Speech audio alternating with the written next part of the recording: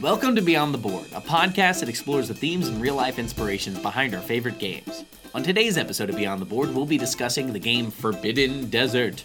Forbidden Desert is a cooperative survival game designed by Matt Leacock and published by Gamewright in 2013.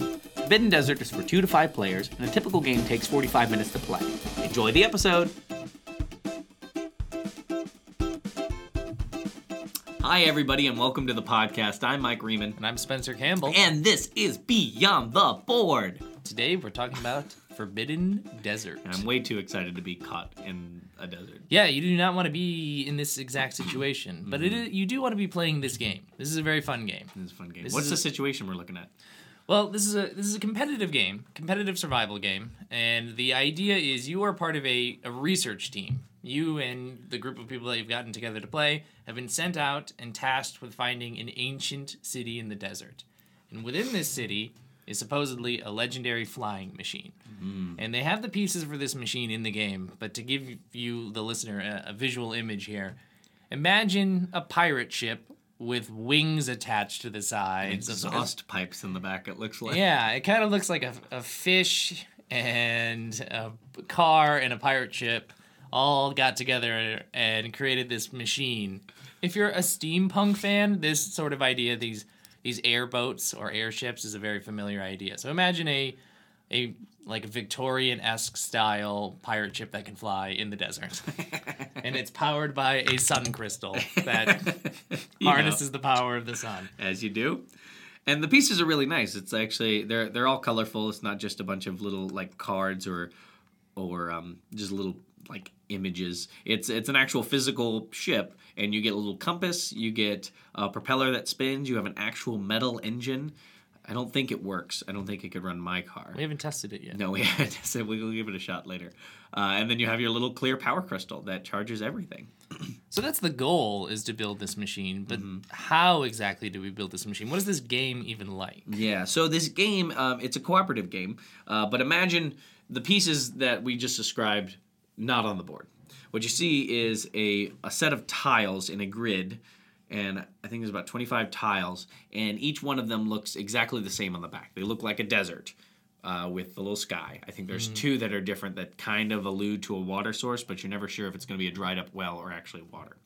And when you go through this game, you're going to be excavating tiles as you step on them. And when you excavate them, you can flip it over and actually see what's underneath it. And you can find shelter. You can find things that give you different items. You can find... The art's pretty cool. You'll find like pictures of this old lost city.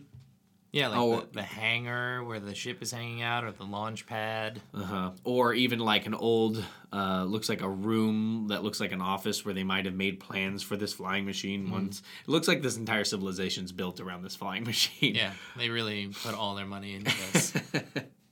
But you're flipping these tiles over, and as you're doing this, a storm is raging, and the storm is moving around the tiles, and they're represented by these sand blocks, or these sand tiles as well, that stack on top of the other ones. And the more sand that's on there, the harder it is to move. And if you lose all the sand from your stack, basically the storm has picked up too much and the game is over. And every turn you flip over a card, which either decides whether the storm picks up or gives you an item or something along those lines. And you're actually a cast of different characters in this game, everywhere from an explorer to an archaeologist to a meteorologist, and you all have different abilities. I think the last time we played, I was the water carrier. Which is a very vital role. Yeah, because like Mike was saying, you're battling against time here in terms of the fact that there's a storm raging, but you're also the time in which your character is able to remain hydrated in this awful desert scenario. And you're oftentimes trying to seek shelter so you don't have to use up your water or find sources of water.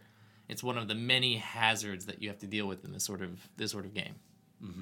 And like I was saying before, as if you run out of tiles, the storm is just too strong. There's actually a storm meter that'll let you know how bad the storm is getting, and that's really just changes the amount of cards you flip over at a time. And you only have one deck, and you go through the deck multiple times in a game because the storm is constantly raging. But there's a pretty fun mechanic on how you actually find the pieces in these tiles. It's not just like, hey, here is the piece on this tile. there'll actually be a tile that gives you a direction and say, okay, it's going to be in this row. And then you'll find another tile that'll say, okay, it's going to be in this column. And where those two meet, the intersection point, that's where the piece is actually going to be. So it's just finding clues in this survival. So it's like a survival mystery cooperative game. Yeah. So it's fun. It's a nice game to play. It's a cooperative game as opposed to a lot of the competitive games that we've been talking about in our podcast. This is a game where you sit down with some friends. Definitely sit down with friends that you will be okay with arguing and debating the importance of your next moves with, that you can make, you can agree with. Because if you take the risk and go somewhere and it doesn't pan out the way you want it to, you can make some. Well, the group is going to be so mad at you. As the water carrier, I just kind of lugged around water, and I made sure that I kept people alive as long as I could. There generally is always like one person who kind of tries to take the lead, and then they'll butt heads with somebody else. Sure. So it's a very fun game, cooperative game, and it's all about surviving the desert. And so I guess our goal here today is, beyond telling you about a very fun competitive or cooperative game that you can play, is to talk a little bit about desert survival. Mm-hmm. And we want to preface this with we are not experts at all. We play board games. Mm-hmm. We play board games. I was a Boy Scout. Were you a Boy Scout? I was absolutely not a Boy Scout. So Spencer was not a Boy Scout. I'm afraid of snakes. I don't like swimming in lakes. You don't like the woods or the desert. I baked a lot of cakes as a kid, though. So you didn't bake me any cakes. Oh, I'm sorry, Mike. Yeah, thanks a lot. So I know a little bit about being outdoors, but by no means do I know what it's like to survive in the desert. Sure. But we did our research, and we think we have a pretty decent idea now. So we're going to describe two different scenarios here. One in which you actually have prepared to go into the desert. You have, for whatever reason, have intention of going into or through a desert, and you have the ability to prepare for it. How should you prepare? What are the best ways of taking care of that? And a lot of the research that we found was geared towards people who do this, who actually decide to go into the desert, and then, okay, you went into the desert by yourself, now you're there, something happened, you got to get out. Right. What do you do? A lot of the information that we found is under the guise that you have some sort of supply system with you, that you have a kit of sorts that would have some pretty basic necessities for survival. If you're out there and you have nothing but the clothes on your back, you're going to be in a tough spot, but we'll try and help you out here as you use the last of your phone's battery in this desert scenario. Like, wait, what did Mike and Spencer say I'm supposed to do? Let me listen to this podcast. That's Exactly. my best resource. So we'll stop talking about Boy Scouts. So how do you prepare for this? How do you say, okay, I'm going out in the desert, I'm going to go on a trek or what have you. What should I do? What should I be doing ahead of time to make sure that I survive this event? Well, I think you should look at your gear and start with the top, and get a big hat. Exactly. Yeah. You actually really want to make sure that you protect your head and what's inside your head, your brain, because your brain is the thing that's going to let you survive this entire thing. This is the device by which you'll be making all of your decisions and planning and everything. It's also the thing that's going to be fighting against you in terms of your will to survive and the panic that sets in. So keep your brain nice and cool and protected. That's step number one. Actually, real step number one, now that I think about it, before you even pack a bag, is tell people your plans and intentions. If you're going to be going through the desert, tell them where you're going, the route you're going. What drugs you're taking with you, if you're taking any. Exactly. You need them to know everything. Like, what is it, the 125 or 127 hours movie with that guy who went bouldering and climbing cliffs and then he got his arm stuck and he didn't tell anybody where he was going, which is why he was out there by himself for so long and had to do the... Was it his arm or his leg? It was his arm, and he had to basically sever his own arm over an agonizing 100+ hours because he didn't make the first step. Tell people where you're going so that, hey, Mike hasn't been back. He was supposed to be back 5 hours ago. Let's go check out where he should have been. It's a 5-hour trek in the desert I was taking. Yeah, it's very, very lazy. It's a fun time. Yeah. So Put on a hat. Put on a hat.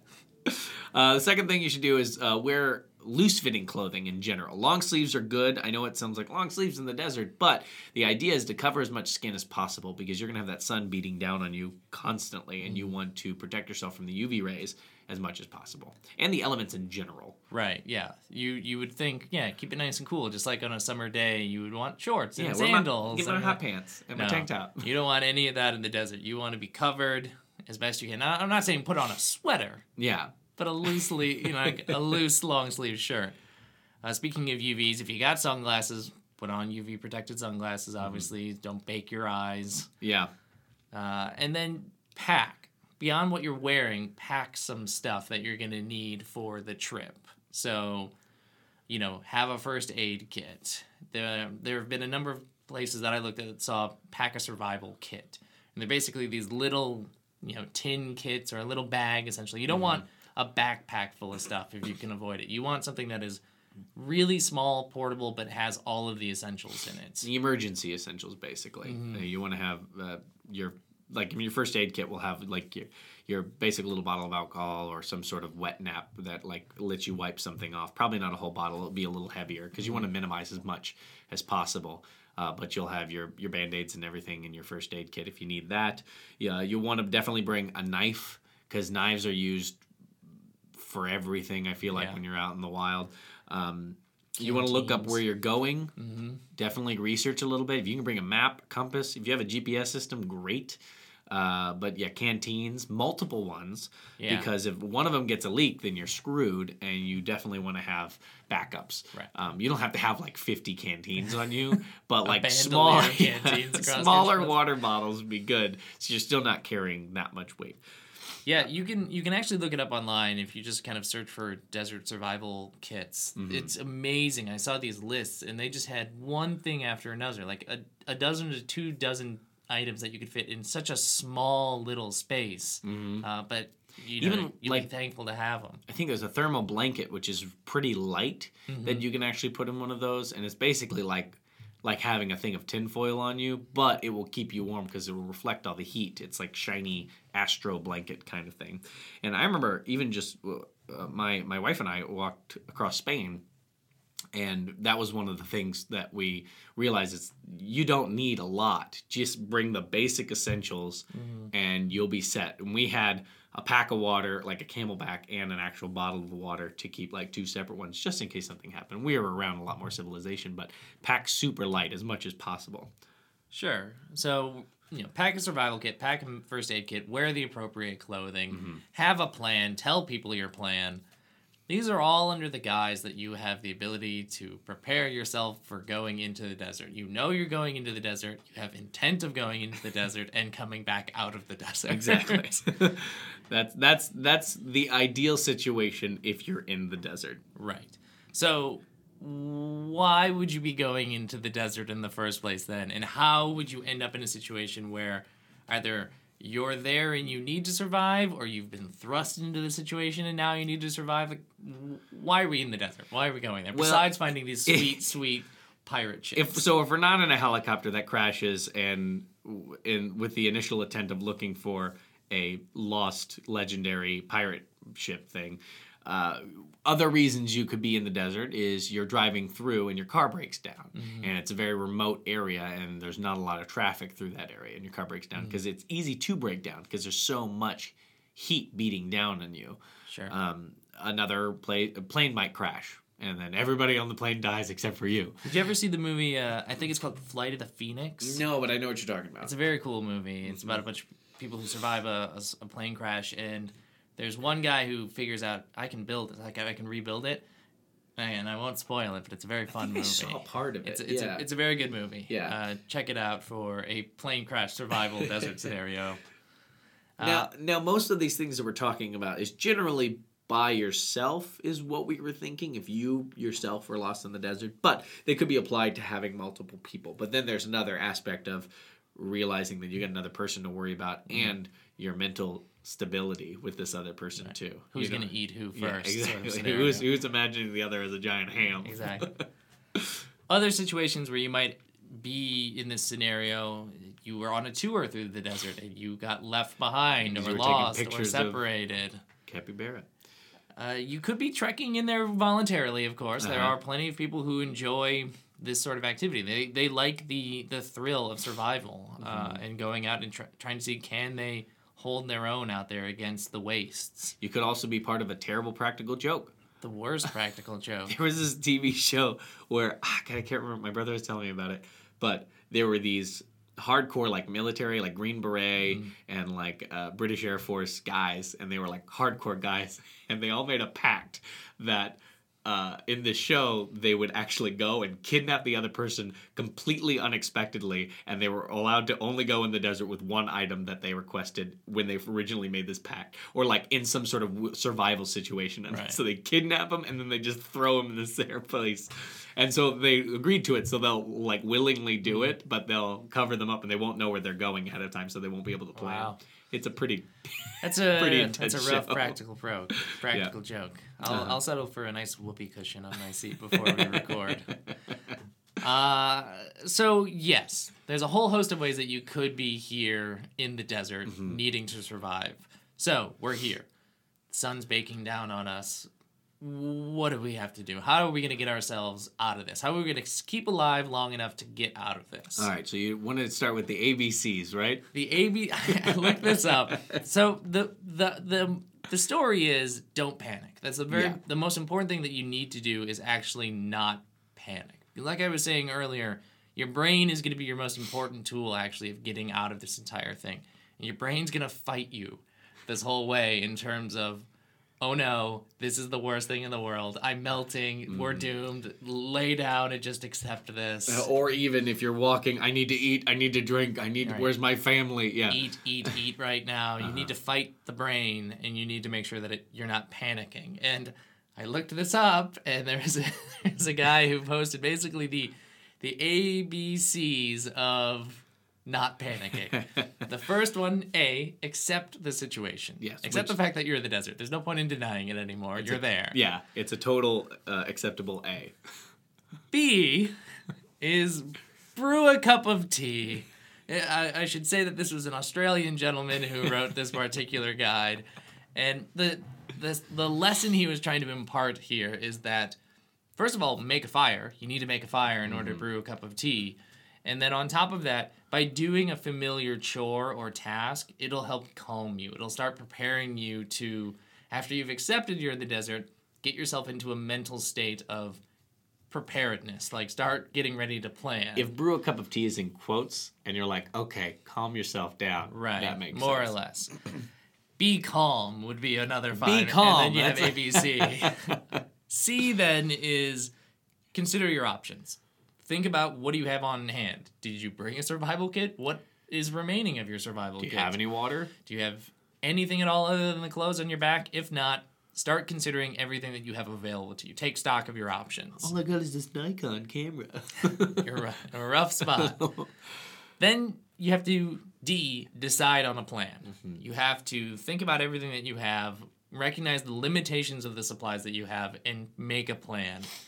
And the last step then of this A through E is execute the plan. And importantly, stick to your plan. Don't start deviating. Don't start thinking like halfway through your plan, like, oh, maybe it would be better to do this, because then you're really you're wasting resources and time at that point in time. And I would even add an F and find a shelter. I would feel like that would probably be your first bet, so you can really get your bearings and figure out where you are. Sure. But you want to definitely get out of that sun, especially if you're abandoned or trapped or lost in the middle of the day, because you don't want to do too much traveling during the day, because that's when you're going to waste most of your water. So you have this. Hopefully you're no longer panicking. Hopefully you're ready to now tackle this survival situation. I've seen Man vs. Wild enough. I can do this. Exactly. Let's talk about some of the basic things that you need to keep track of or account for during this entire expedition. And I'm talking about things like fire, like shelter you were alluding to, food, water, and ultimately your escape. So we mentioned earlier in step B of brewing a cup of tea that you need to build a fire. There's a whole host of reasons why you build a fire. There's the warmth aspect, of course, which is at night in the desert, it gets surprisingly cold. It can get 20 degrees in America, 20 degrees Fahrenheit. but at night, so like surprisingly below freezing, and then in the daytime it can get to like 110. Right. So you just got to keep that into consideration. These abrupt temperature changes are going to be the things that are going to cause you the most bodily stress. And so having a fire to help you transition between them is going to be really essential. But then it does things beyond just the warmth aspect of it. It's a signal, especially at night. There will be a light source in what will be a completely dark area around you. It also is good for if you do happen to get some sort of animal. If you, I mean, by no means should you be hunting necessarily, but if there's a way that you could get meat of some sort, it'd be helpful for cooking food or purifying water. Definitely as far as heating things up. And then there's the, again, going back to your good friend the brain, there's the psychological comfort of having a fire. It's allows you to feel like maybe you have a companion with you while you're out here. You're not alone. And then at night, think about, it's going to be pitch black. It's going to be just the stars above you that is providing a light source. And so the comfort of having the fire next to you is going to, help you in terms of making it through the night, and will keep other predators away from you because they won't want to be near the fire. It's kind of like insane thinking about that. So many people are raised in cities or near suburbs or somewhere to where there's always light, and being in complete darkness where there's no light anywhere except for maybe the reflection of the light on the moon, it's kind of scary. So yeah, it definitely will help. Right. And so you're going to need to build a fire somehow. Now, we don't have time to go over the dozens of different ways of starting a fire in a wilderness scenario. Hopefully, you have a survival kit that has some tools in there for helping you start a fire. Well, Even something like a signaling mirror to use or a magnifying lens will help with this process. But there are a number of ways that you can do it also, just purely with anything that you might find in the nearby area. You could be a smoker, which also might help too. Yeah, if you have a lighter, that would actually, this is the one time it pays off. But like, there's the hand drill approach, which, did you ever see Castaway? Yeah, where you have the stick and you move your hands back and forth and rub it in the spot. Yeah, you kind of like drill the stick down into a groove to try and, with friction, essentially. There are a number of methods using friction alone that... Yeah, like the scrape method. Yeah, that you can use to try and produce the beginnings of a spark, essentially, and then use that to kindle and build the rest of the fire. If you have glasses on, that's a perfect magnifying glass thing. I don't know if you ever actually did that as a kid. Do you ever use magnifying glass? To like roast ants? Well, we didn't do ants. We would do action figures. Oh, we would okay. melt their faces. That's No, better. I wouldn't burn ants. Good. That's just mean. But It's an important note, actually, about this whole building a fire process is that you actually shouldn't do this during the day. It's actually... unless you need the sun. Unless you absolutely need the sun to start the fire. Yeah. You should do it either near like the tail end of the day while you're still getting light from the sun, but you're going to be exerting a lot of energy, especially if you're doing like a hand drill approach to lighting the fire, that energy is going to just get sapped and sapped and sapped in the heat of the sun. And really that source of light is going to be most beneficial to you anyway during the nighttime in order to stave away predators, but also act as a signaling source for nearby search, like a search party. So don't at noon in the day, start trying to build your fire. That's probably the best time to seek shelter and be shaded. It's really any old shade that you can find is the best. Because even if you were to build something, you wouldn't want to build it during the day if you were able to make a makeshift canopy or something. Because what that'll do is actually trap the heat underneath what you just built. Right. And so you want to make sure if you do build anything, it's near the tail end of the day or at night where things aren't going to be trapped underneath you. Right. So that's a little bit about fire there. And you alluded to here, the next incredibly crucial part of all of this is the shelter. For sure. And this is mind you, if you're staying in this one spot, sometimes it's not necessarily beneficial to stay in one spot, but we'll talk about that later. The fire also, before we get to shelter, can also be used as a signal during the day with the smoke. So if you were to move from your spot, you would still have a big smoke signal. If you were to stay in that spot, you want to keep as much smoky stuff going on because people aren't going to see a fire during the day. It also, if you decide to wander away from your camp, that smoke will not only act as a signal for other people, but it'll help you find camp. Yeah. Because that is the danger of leaving wherever you first get dropped off into the desert, is not knowing where you started, which might be an important origin point to keep track of. Exactly. So we got to find shelter. Yep. The F of the A, B, C, D, E, F of don't panic. F for shelter. Find shelter. Got it. That's so what it is. you're going to start sweating away your precious, precious water from your body. It's going to just start getting wicked away from your skin as the sun bears down on you. So you got to get out of there. You got to find shelter somehow. So what do we do? What are our options here in terms of finding shelter? Well, if you're stuck, if you have a car and your car breaks down, your car can act as a shelter, but you don't want to be using it and be inside of it during the day. You want to try to create some sort of canopy. It's a tough situation because your car can bake you inside. Because if it's stopped, you don't have your air conditioning. It's probably not going to work. So you definitely want to try to make some sort of tent or some sort of shelter, probably on the outside of your car to create new shade. But that's a tough situation because it is during the day. At the very least, try and use any kind of shadow cast by the car due to wherever the position of the sun is to try and lay in the cooler part of the sand or the ground or wherever it is that you are than sitting inside essentially a metal sauna. Yeah. So, yeah, you could have a car with you. And if you do, that's golden because it's filled with resources that we'll talk a little bit more about later on. But if you don't have a car, you need to start taking stock of the possible uses of shelter around you. Now, there are, of course, plenty of geological sources of shelter. A small cliff face or caves are an option. You know, you don't want to go too deep in the cave, obviously, because you don't know who else might live in said cave. When other people have been surviving in the desert for so long. Exactly. You can join their community. But you can find these sorts of even small sets of bushes or brush life and create a canopy out of that. You know, use any sort of material that you might have on hand, sheets of even, cloth or blanket from your survival kit, and drape them overward to create any sort of barrier between you and the sun. Mm-hmm. And you also want to be wary if you do go to any sort of formations that provide shade because, like you were saying, there are animals out there and they're looking to keep away from the sun as much as you are. They're built for it, but they're also looking for that shelter as well. Right. They're gonna be doing the same thing. So you don't want a surprise like that. So you got to find shelter. And another thing to consider, and this is an interesting thing that you probably don't think of often with the desert, is you actually want to, if you know where a creek is or even a creek bed that's run dry, you actually want to stay away from that when seeking your shelter or building a shelter because flash floods are a huge problem in the desert.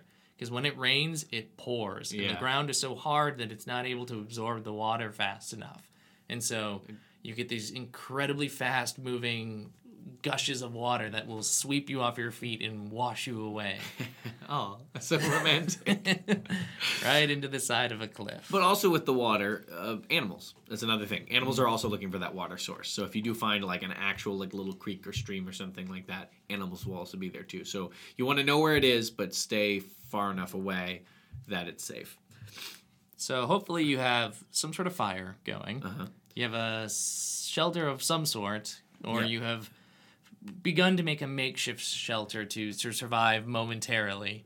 The time comes then to seek the other part, or deal with the other parts of your body, the food and water aspects. Yes, water's probably the most crucial. Yeah, you're gonna think that you're gonna want food. Like your body's gonna tell you want food. You're gonna get the hunger pains eventually after a short period of time, and you're gonna feel compelled to try and hunt, a desert mouse or something like that, and that's a huge waste of your energy. You actually don't want to try and hunt or gather food if possible because there's a number of reasons. Beyond the energy use, there's the fact that as you eat, your body will need water to digest that food. And so the more you eat, the more it's going to compel your body to drink water that you don't necessarily need to drink at that point in time in order to survive. Mm-hmm. And if you don't have a constant source of water, if you're looking for water and finding it in, we'll go into it, but just little crevices, then you're not going to want to eat. And the body can actually survive up to 3 weeks, I think, without eating. Yeah.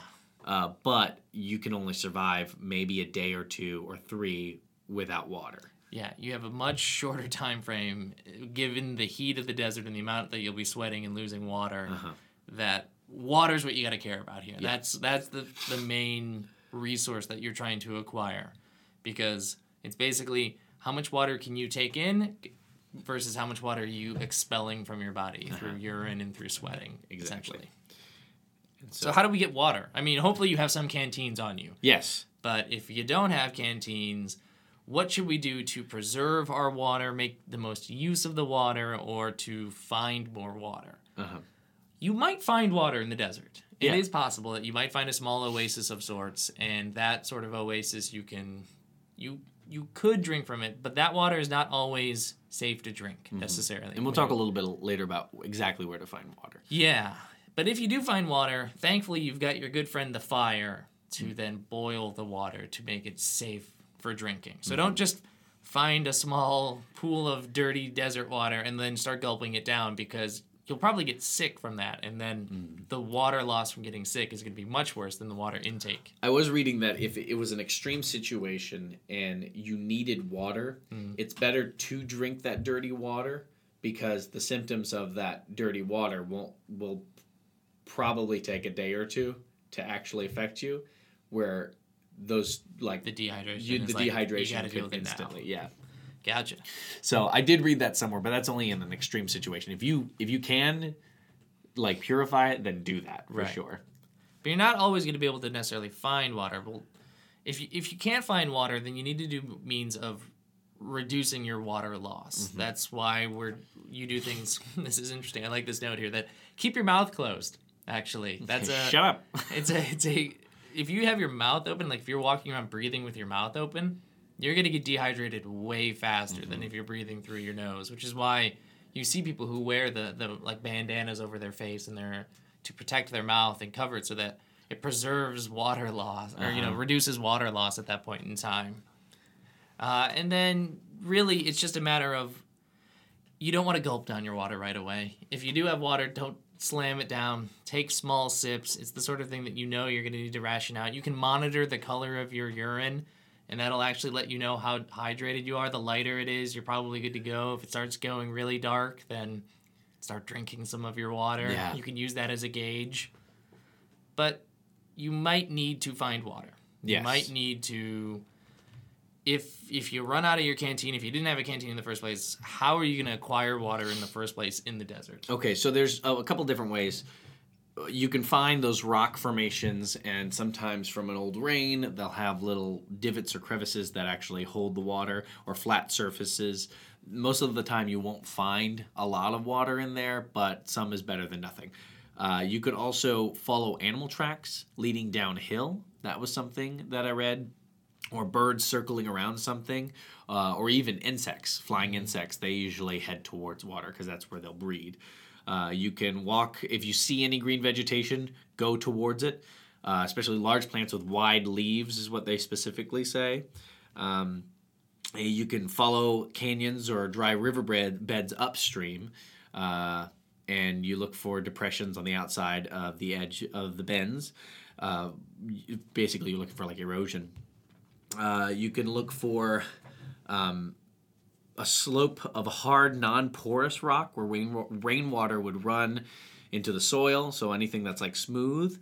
Another option that they talked about was digging, is if you dig down and you actually feel moisture, what you can do is if it's a shaded area, you can dig down and then just let it sit for a couple hours, and water should pool into that little spot, which I thought was really kind of neat, and I had no idea. You dig about a foot down. Yeah, and I saw a lot of people also mentioning this idea of building a solar still. If you have, part of your survival kit should actually be having some plastic wrap, believe it or not, which you dig this wide hole in the ground, you put a canister in it, and then you put the plastic wrap over the hole and weigh it down with some stones and kind of have it sag towards your canister. Yeah.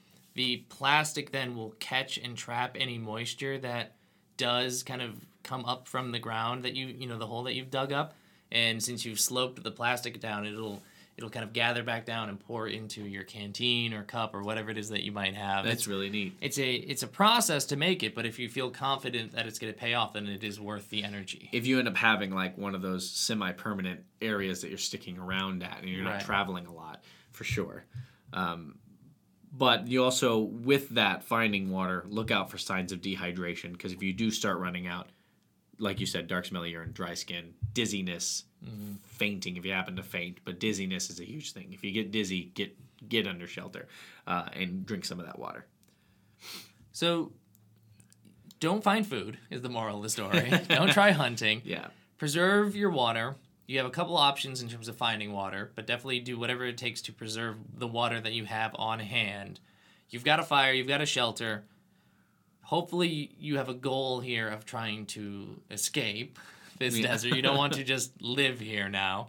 So well, you've accepted it. you've accepted your fate. You've accepted the situation. Step one. Step one, this is your permanent residence, so Now- change your address. Now, you mentioned earlier this idea that you could have a car with you. Mm-hmm. And we talked a little bit about what a car might afford you, but it's full of resources that you might not initially think of when it comes to desert survival. So Yeah. there are the mirrors on the car, for instance. Those can be used as signaling mirrors to kind of gain the attention of flying aircraft that might be searching for you. They can also be used to position the sun and help you with lighting a fire. Mm-hmm. There's gasoline in a car. Which helps light fires. Exactly. If you're able to siphon out some of the gas, that will help you with starting your initial fire. And then there's oil in a car as well. And if you burn oil, it's a really black, gross, smoky fire that you create. I never even thought about, but yeah. And that'll actually help you with the signaling part. So you mentioned this earlier. The fire is going to be helpful during the day if it's really smoky. And so you actually want to do more of your oil-based fire during the day if you have access to a car, because a plane or a search party is going to see black smoke during the brightness of the day, but at night you need the bright light of a standard fire, which you might get the assistance of your gasoline to help with. It's really interesting because you never see a big old plume of black smoke and think like anything positive. Oh, that's fine. Yeah. That's You part always of the think course. something bad happened right over there. Right. So you've got gas, you've got mirrors and oil, you have a horn on your car, hopefully. If your battery still works. Yeah, your battery can produce sparks as well. Yeah. So you have a signal possibility from your horn. The battery can produce sparks, which can help you with lighting a fire. And I mean, and other resources you might have in the car. So if you have, some people keep jugs of water in the back of the car, which will definitely be helpful. And your car could be a decent spot if you don't see anywhere else that you really could go, or if you don't know a direction that you're in. And you're like, okay, I need to wait here and wait for a search party. Especially if you're driving somewhere, then you're probably near road. And eventually, if you wait there for 3 weeks, somebody might drive by. it's a lot easier to spot a car from the air than it is an individual person walking around. So It's also easy to spot big messages from the air. So just like you see in cartoons and in movies, spell out SOS or help with any kind of sticks, or dig it into the sand, or do whatever you can to make a big old written message. And if there's obviously a water source near you, you kind of want to stay put because that's going to keep you alive. Yeah. Yeah. That's the ideal situation. You have a car that's near a water source. You have a much better chance at that point. Put up your picket fence. But if you don't have a car and you decide that you need to travel, like we said, travel, well, we were saying before, you don't want to do too much stuff during the day. You want to travel more at night. Not necessarily in the darkness, like in the pitch black, but when the sun starts going down, when it gets a little cooler, that's when you want to travel. Dusk and dawn are your good windows because the sun has either stopped baking the earth or has not quite started baking the earth around you, and you have an easier temperature with which you can move around, and it won't cause sweating at that point in time. And you want to look for landmarks. If you know that there was a town or a city near a mountain, and you see the mountain, and you're like, oh, I need to head that direction, start heading that direction. Or use a map if you got it. That'd be great. If you don't have a compass, and you're in the northern hemisphere, you can actually look for the North Star, Polaris, which is the last star of the Little Dipper. It's not necessarily the brightest star. A lot of people think, oh, North Star is the brightest star in the sky. It's not. It's just the one that's always north. If you were on the North Pole and you looked up, that's where Polaris would be. But you can't see it on the southern hemisphere, unfortunately. In Australia. In Australia, yeah. So where you probably will be lost where you anyway. absolutely but if you all happen this to be, information. in Arizona. So yeah, you have a note here, and it's an important note. At the end of the day, you need to be smart about all of this. We can give you a whole host of options and tools and advantages that you might be able to use, but if you don't use them smartly, then there's no point in having any of this information. You have to think very practically about the situation that you have, the supplies that you have, and your options. And don't let your brain talk you out of certain things. Really really take the time to assess the situation. And yeah, don't jump into things. If you're reaching under a rock, poke it first. See if there's something underneath there, because everything is out there to survive. And they're going to think somebody's bothering them, and they're going to sting you, they're going to bite you. Something's going to happen. So you definitely want to just make sure you're smart about everything you do.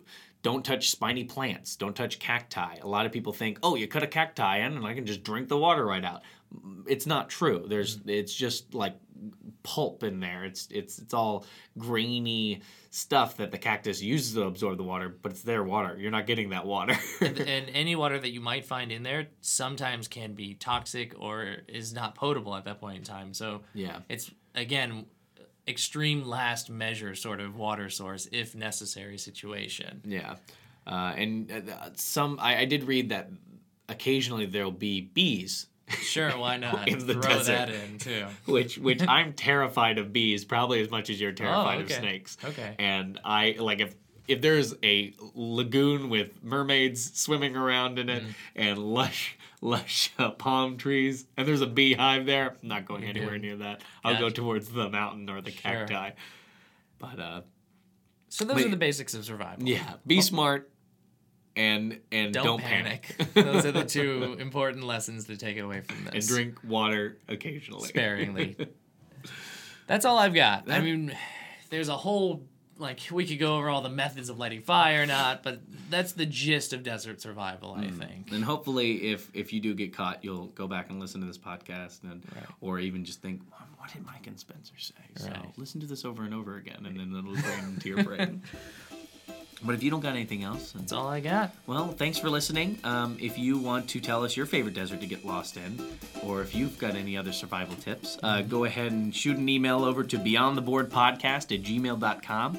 If you want to see any fun stuff that we're doing online, you can check us out on Twitter or Instagram at GoingBTB or Brew tea Brew bountifully. which is B in the ABCs of survival. Exactly. Or you can subscribe to the podcast. That'd be great, and leave a review. That'd be fantastic. Yeah, and that really helps. yeah, it really does help. That's nice. I like hearing from you guys. So, but that's about it. Yeah, thanks for listening. Thanks for listening, and go build a sandcastle.